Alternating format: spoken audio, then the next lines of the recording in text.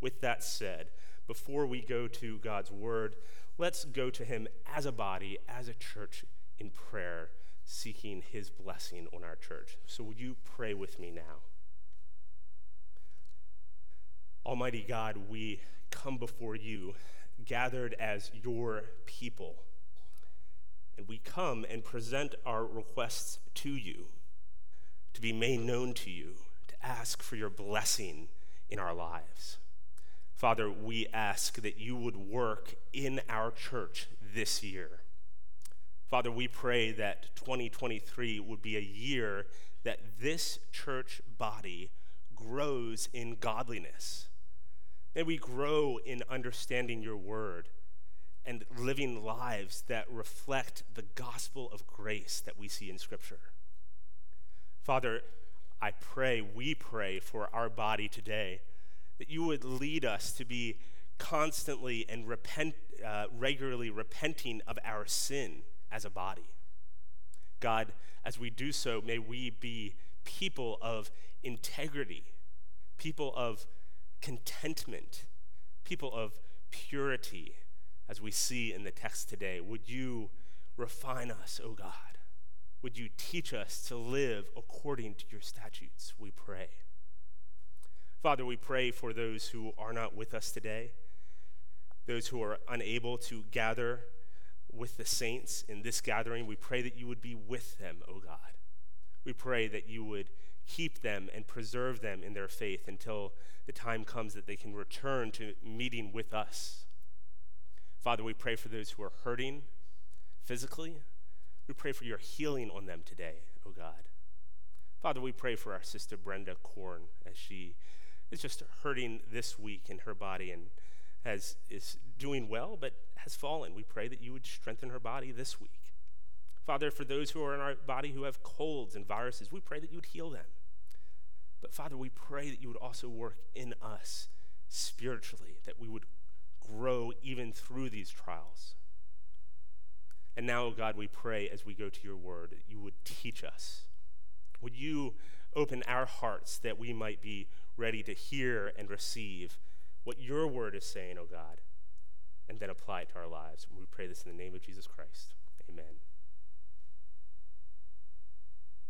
Well, Leon Shimkent was a New York City publisher who discovered the modest Dale Carnegie teaching night classes at a local YMCA in New York City. Leon was so impressed with the course that he discovered, which Carnegie was teaching, that he persuaded Carnegie to allow him to record notes and turn it into a book. Carnegie's book was on human relations. You might have heard of it. The title is How to Win Friends and Influence People. It sold exceptionally well through 17 editions in its first year alone. And then it went on to be translated into 31 languages and to sell over 30 million copies. It became one of the best-selling books of all time.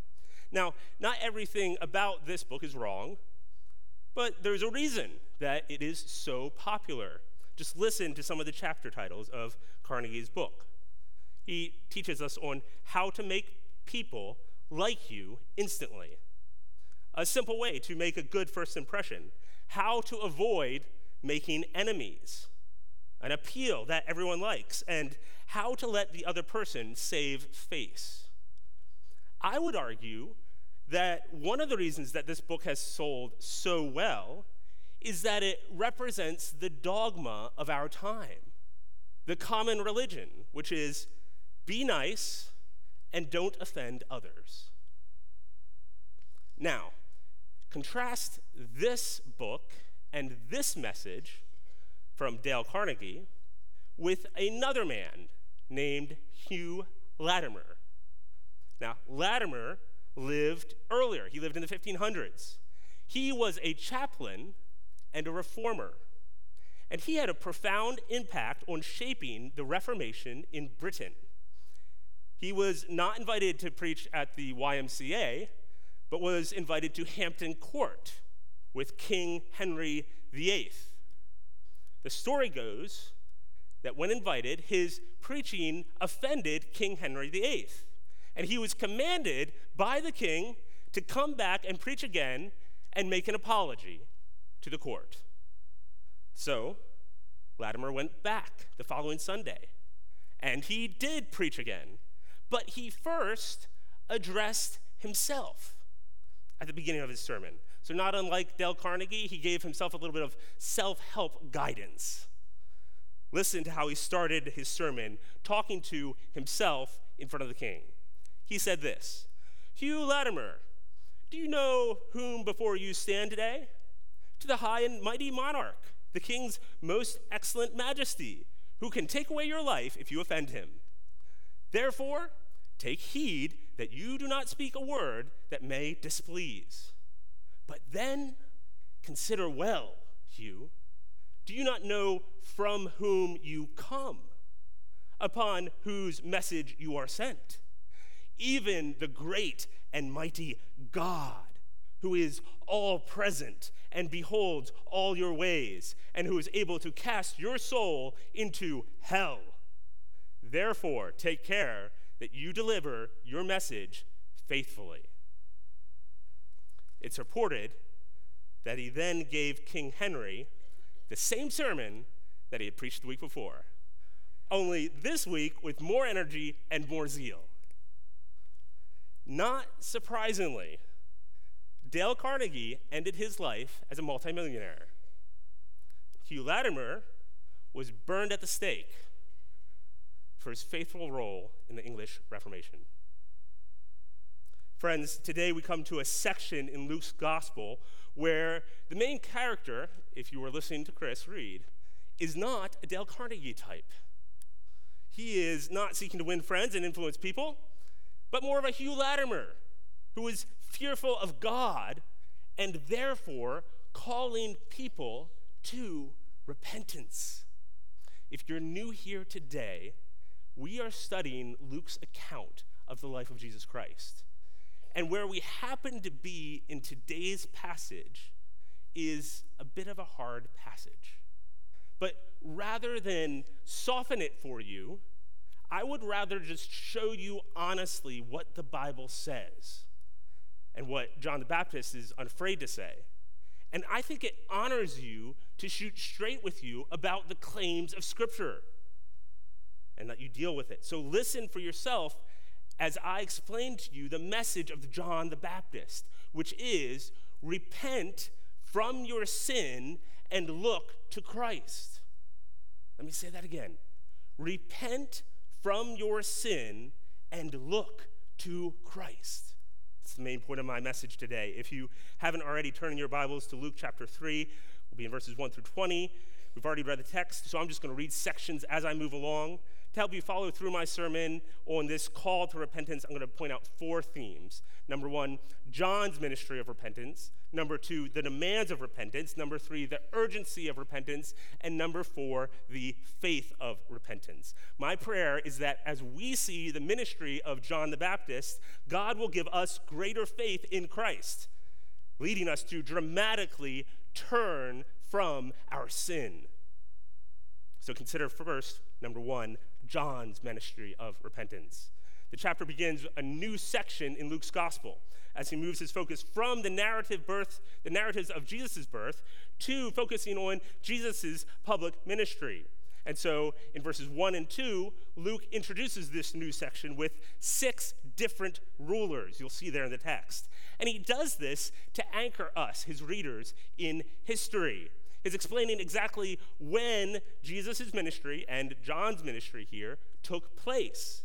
This, therefore, is a story of global significance. You see there in the text, these leaders. And it's not just for the Jews with Annas and Caiaphas, but also for the wider world.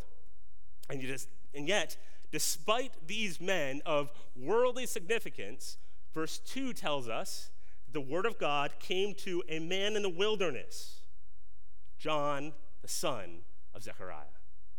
We know Zechariah and John from the previous chapters of this book that we've been working through. Verse 3 tells us that John went into the region around the Jordan, proclaiming a baptism of repentance for the forgiveness of sins. So, John was a preacher. He preached and he baptized. And he called people to repent, to turn around.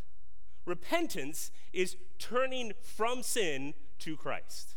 This was John's ministry. So in one sense, John's ministry here is the same as all gospel preaching. He was pointing people to look to Jesus Christ and to turn from their sin. Faith in Christ, which is always accompanied by repentance, is what brings, verse 3, forgiveness of sins. In this sense, John's preaching is nothing new. But in another sense, John's ministry has a special historical significance in the story of redemption. You see, only one person in all of time would preach repentance when the world was on the threshold of the public ministry of Jesus Christ, the Son of God. And so, this unique ministry of John is described with a quote from Isaiah 40, which we see here in verses 4 and 5.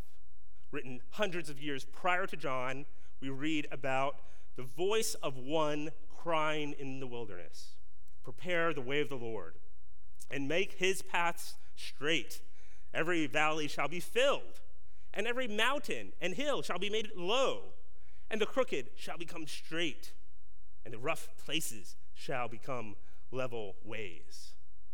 I wonder if you've ever driven through a mountain range. I remember taking a college group back in college from Pennsylvania out to St. Louis, and we drove through the Appalachian Mountains in western Pennsylvania. And as we drove those student vans cutting through the mountains, it was obvious, although it still felt precarious, that someone had gone before us, and had cut a path for vehicles to drive through the mountain range. The road had been leveled, and bridges and tunnels were made.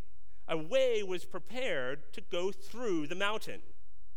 This is the picture of what God is doing in John's ministry. He was preparing a supernatural highway for a Christ's ministry, a way being prepared.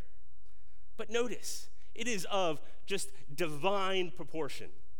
Paths were not just being made straight, but every valley was being filled up, and every mountain and hill was being leveled. The idea is that the work that is being done is monumental. This is the picture, that when John preaches repentance by the Holy Spirit's power, he is exposing the sin of the people, and he is showing them their need of their Savior, and he is like leveling a spiritual mountain range to prepare for the ministry of Christ. And notice the result in verse 6. We read, "All flesh shall see the salvation of God." So this is, by the way, the same promise that we just saw last week, the same wording to Simeon back in chapter 2, verse 30. But no longer is it just Simeon who will see the salvation of God. Now, the prophecy is that all flesh will see this salvation. John is literally paving the way for the ministry of Christ, which will one day just be universal in scope. And so, what does John do? Well, he baptizes people. Verse 3, he proclaims a baptism of repentance. Verse 7, crowds come to be baptized by him. Verse 12, tax collectors come to be baptized by him. Verse 16, he explains that he's baptizing with water. Now, I think that for our church today, it's worth just pausing on this point and just asking, what is it that's happening here? You see, we as a church baptize people as well.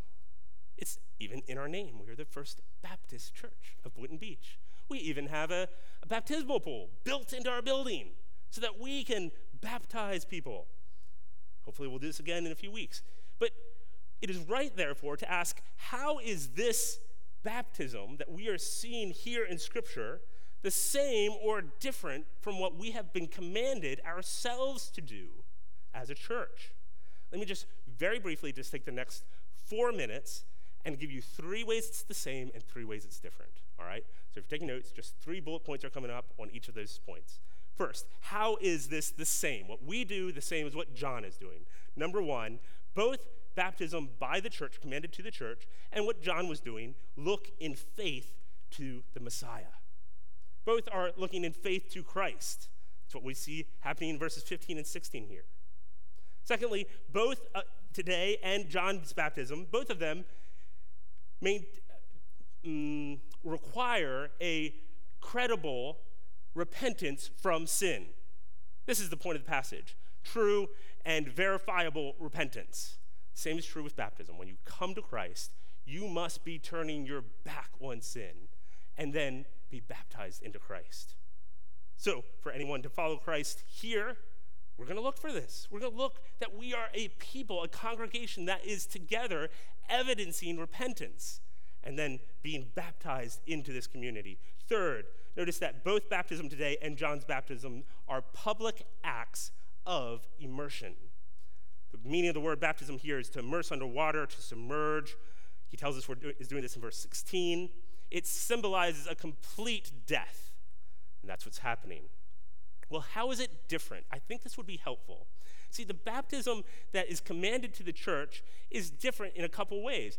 Number one, it's different because of the authority of the baptism, the name by which it's under.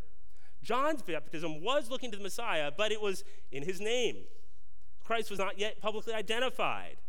That's why we read later in Acts about John's baptism. But we are commanded in Matthew 28 to baptize in the name of the Father, the Son, and the Holy Spirit.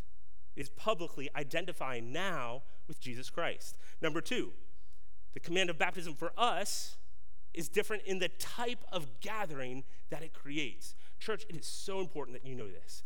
Baptism is part of what creates our gathering as a church.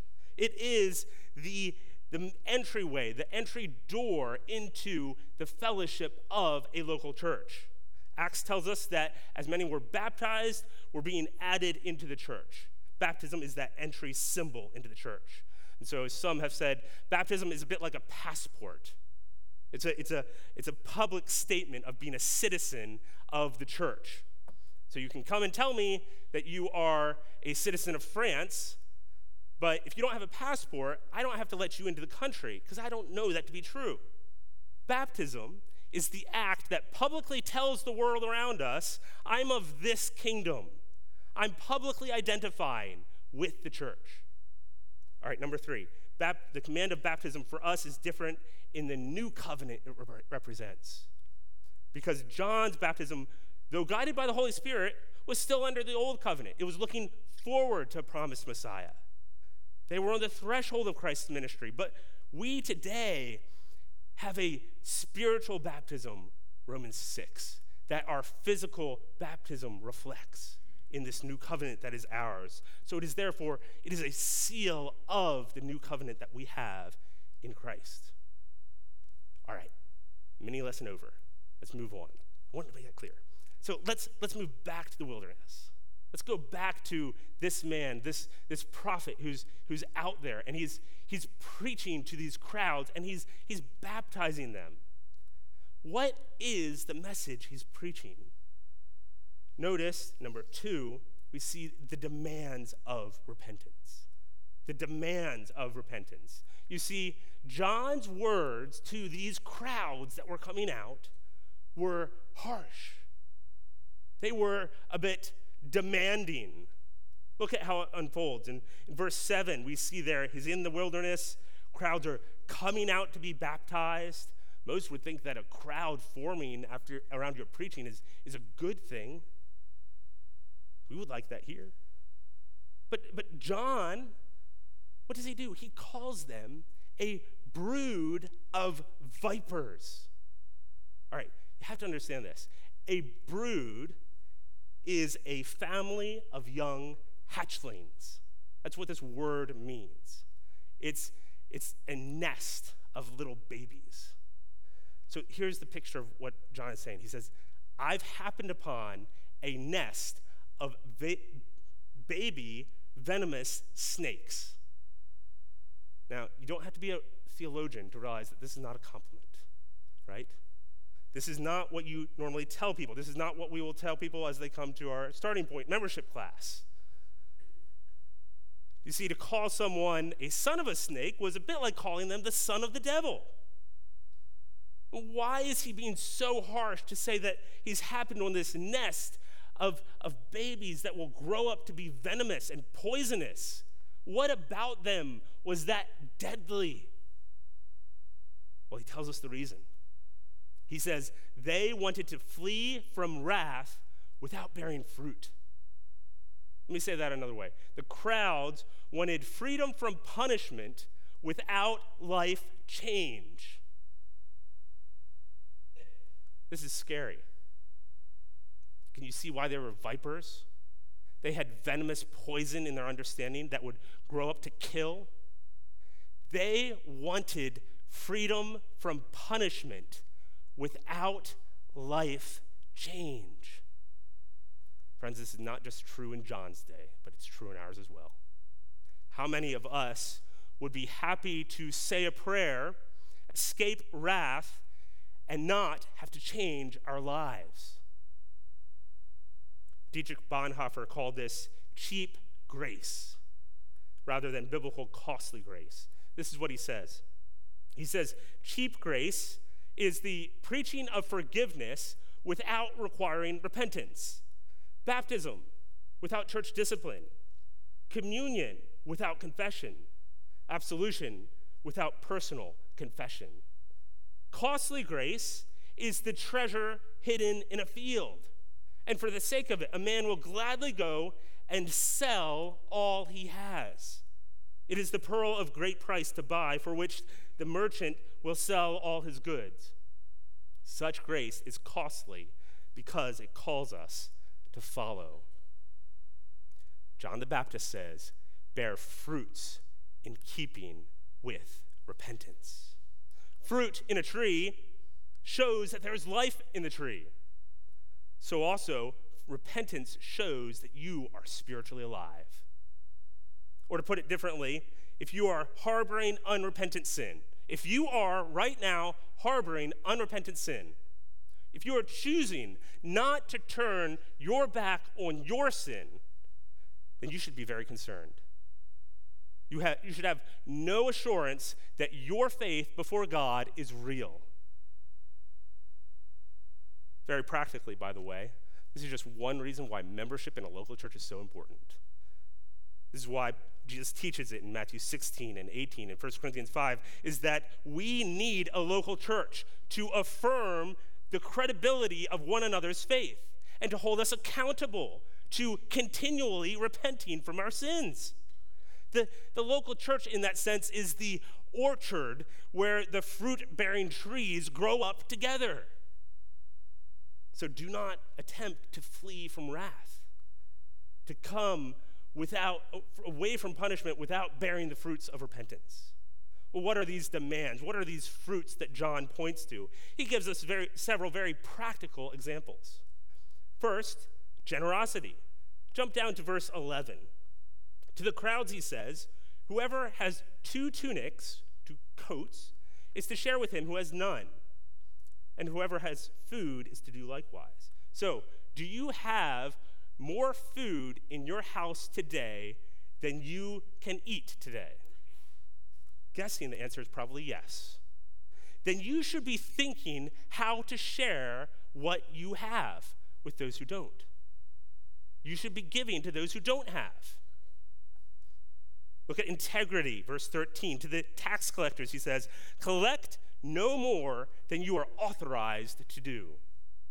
Now, this would have been just countercultural for these tax collectors. The tax collector's position in society was set up to make it easy to profit from dishonest gain. But John was saying, no, collect honestly. Take only what is yours. So, what about you? Is there any place in your life where you take more than is yours? In your job, do you pad the numbers in your favor? On your income taxes, do you fully report honestly all that you have earned? When you submit expenses to your employers, do you round up or do you round down? Friends, integrity like this stretches to even the smallest parts of your life. Taking an extra refill at the restaurant that you didn't pay for, or saying your child is younger than she is in order to get a discount, or taking time from your employer by slipping out of work earlier than you should. I sat with one brother last year who shared how he told his boss that he wouldn't pad the numbers on his invoices in order to make up for inflation, and he wouldn't subtly overcharge their clients. His boss wasn't happy. The next day, he was fired. This type of honesty is costly, but it's what's right.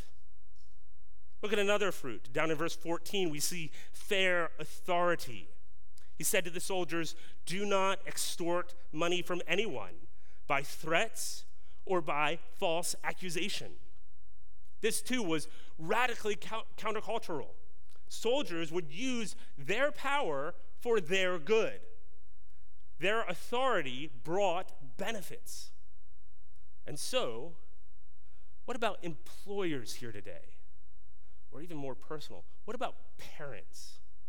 Do you use your authority and the threat of your power to increase your ease? Or do you use your authority without threat, without manipulation, for the good of those under you? Verse 14, be content with your wages. Rather than twist their power, these soldiers should be thankful for the wages they have. This is not saying that it's wrong to work to earn more, but there must be contentment in your heart as you do. So let me ask you, would your fellow employees say that you are content with your wages? Would your children say that they have content parents? Even if you don't work outside the home, if you're here as a homemaker, would your friends say that you are content with your family's standard of living? This is getting heavy.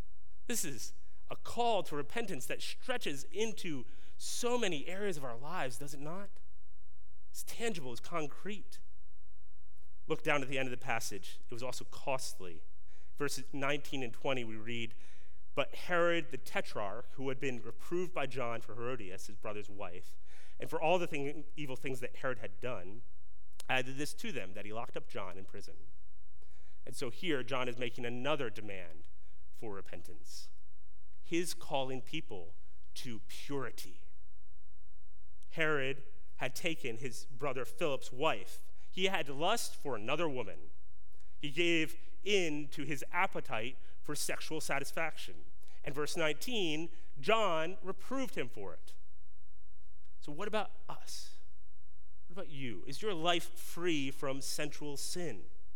Do you honor the marriage bed and keep it holy? Hebrews 13.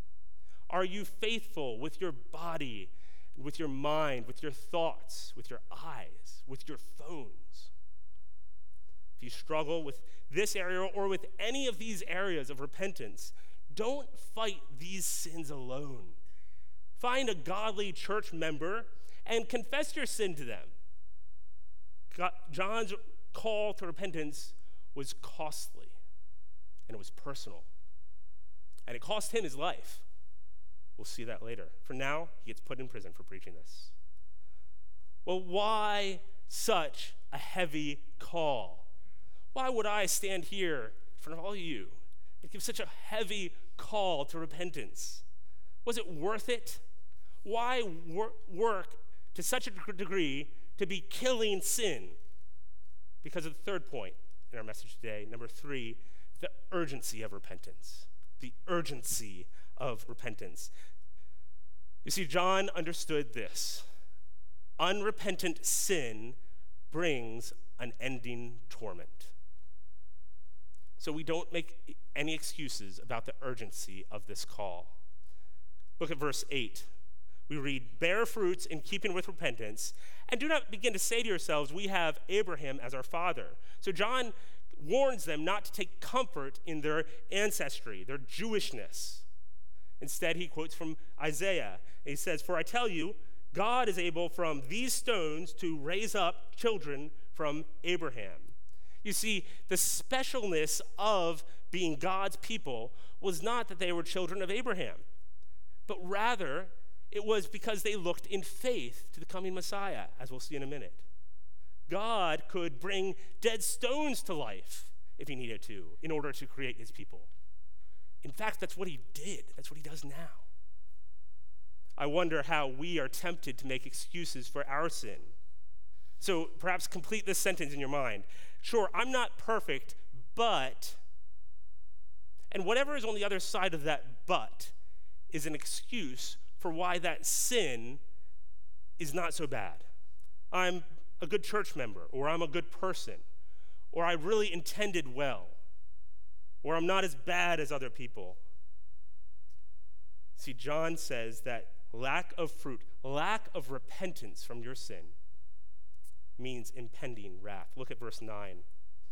Even now the axe is laid to the root of the trees. Every tree, therefore, that does not bear good fruit is cut down and thrown into the fire. So John gives us an illustration. What do you do with the tree in an orchard that doesn't bear fruit? Well, you get your axe and you cut it down. You take it out and you burn it. The urgency is even more pointed when John speaks of the coming work of Jesus Christ. Look at verse 17. He says, his winnowing fork is in his hand to clear his threshing floor and to gather the wheat into his barn, but the chaff he will burn with unquenchable fire. So here we have a second illustration showing what Jesus will do. A winnowing fork was a bit like a pitchfork. It was what was used to sift grain at harvest time. So the one who's bringing in the harvest, the harvester, uses this fork to throw grain up in the air. And he did this on the threshing floor. And the good grain, the seeds of grain that you'd want to keep, would fall to the ground on the threshing floor as he's throwing it up. And because the threshing floor was in such a place that would have wind moving by, the chaff, the useless part of the grain, would blow away off the threshing floor. So he would be able to separate that which was good fruit from that which was chaff. And he would go out and he would pull together that chaff, and he'd take it away and burn it, but he'd keep the good grain. And so this is a separating process. And this is what Jesus will do. Those who do not have true faith and repentance might be together right now with true believers.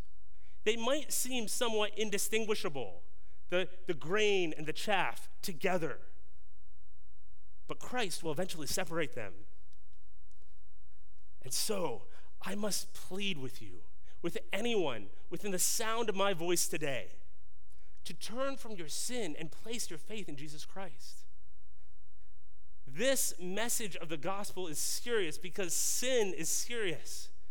But the good news is that even though we all have wronged God, that God sent his Son to take the wrath that we deserve on the cross, to bear the penalty of our sin, the payment of our sin, so that we would not have to bear this. So that as we look in faith to Jesus Christ, his righteousness becomes ours. And by faith, when he comes and separates us out, that we would be found in him. Our sin would be covered. This verse is heavy for me. Honestly, church, it's been heavy all week to be praying over this. This verse says that the unrepentant will be burned. Here, though, it says with an unquenchable fire. It seems like at this point, John is taking a step away from the illustration because chaff would not be burned with an unquenchable fire. Chaff would be burned with a fire that would last a few moments and then die. According to God's word, the eternal payment for our sin will take an eternity if it is on our account. We can understand this because God is so infinitely perfect. He is so gloriously holy. He is beyond any goodness that you could ever imagine. His goodness is wider than the Grand Canyon. His purity is whiter than snow. His holiness is more glorious than the sun. In his perfection, he is always, eternally, forever and ever and ever against evil. And so as one pastor says, God acts out of his own completely consistent opposition to evil. He opposes evil with every fiber of his being, and this opposition is his wrath. And so the wrath, which verse 7 speaks of, means that if you do not turn from your sin, but if you instead embrace evil, you will face an unquenchable fire. Some preachers preach on this for far too long. After all, this is only one note of what Scripture sounds. Other preachers never preach on this, afraid to clearly explain what God is saying in the text. But I must point it out to you today, not because you want to hear me talk about these things, but because Scripture gives it to us to hear. And as humans with finite minds, God's eternal wrath against evil is difficult to consider, is it not? If you struggle with this truth, you're in good company. Many of us do. Let me just suggest three things briefly. One, let it lead you to reflect on God's great holiness, which somehow must necessitate this. Number two, let it lead you to long for heaven, where you will better understand this aspect of God, to see him glorified, to realize how evil is, and how good God is. And thirdly, let it lead you to run from sin today. Christians, Martin Luther said, all of the Christian life is one of repentance. And so hate your sin. Hate it. Turn your back on it. Hate it with every fiber of your being, because it is against our great and holy God. We should conclude. Praise God that while hell is real and God's wrath is serious, we see number 4, the hope of repentance. What hope do we have? What hope do you have against this terrible wrath of a perfectly good God? What hope do you have against your besetting sin? What hope do you have for that final day on that threshing floor? Beloved, your hope is that your repentance includes not only turning from sin, but turning to Jesus Christ. So turn to Christ today. Look at verse 15. As the people were in expectation, they were in hope, and all were questioning in their hearts concerning John, whether he might be the Christ. John answered them all, saying, I baptize you with water, but he who is mightier than I is coming, the strap of whose sandals I am not worthy to untie. He will baptize you with the Holy Spirit and fire. His winnowing fork is in his hand to clear his threshing floor and to gather the wheat into his barn. Turn to Christ today. May all of us do this. May we turn to Christ today and behold him again. Turn to Christ today, who is mightier. Jesus is the mighty one, John says. All might, all power, all strength are in his hands, and he uses his might to rescue us. So turn to Jesus Christ, who is mightier. Turn to Jesus Christ, who is coming, in verse 16. Beloved, have you forgotten this fact that just as he came, he is coming again? John says that he is coming, and we can say the same thing. He is coming back. So turn from your sin and turn to Christ, who is coming. Turn to Christ, who is infinitely worthy His worthiness outshines the stars. He is worthy, and you and I are not. He is so worthy that the lowliest task that John could imagine, stooping down and tying his shoe, is something that John is not worthy of doing. Turn to Jesus Christ, who is worthy. Turn to Jesus Christ, who gives us his Holy Spirit. He baptizes us with what? With the very Spirit of God, the second person of the Trinity. Here is a glory beyond understanding. God gives us himself. Turn to Christ because in him we gain the Holy Spirit. Lastly, beloved, turn to Christ, for he gathers his people. Verse 17. Oh, to be one of the pieces of grain that falls on his threshing floor. Oh, to be gathered up in his arms. Oh, to be gathered up into his barn.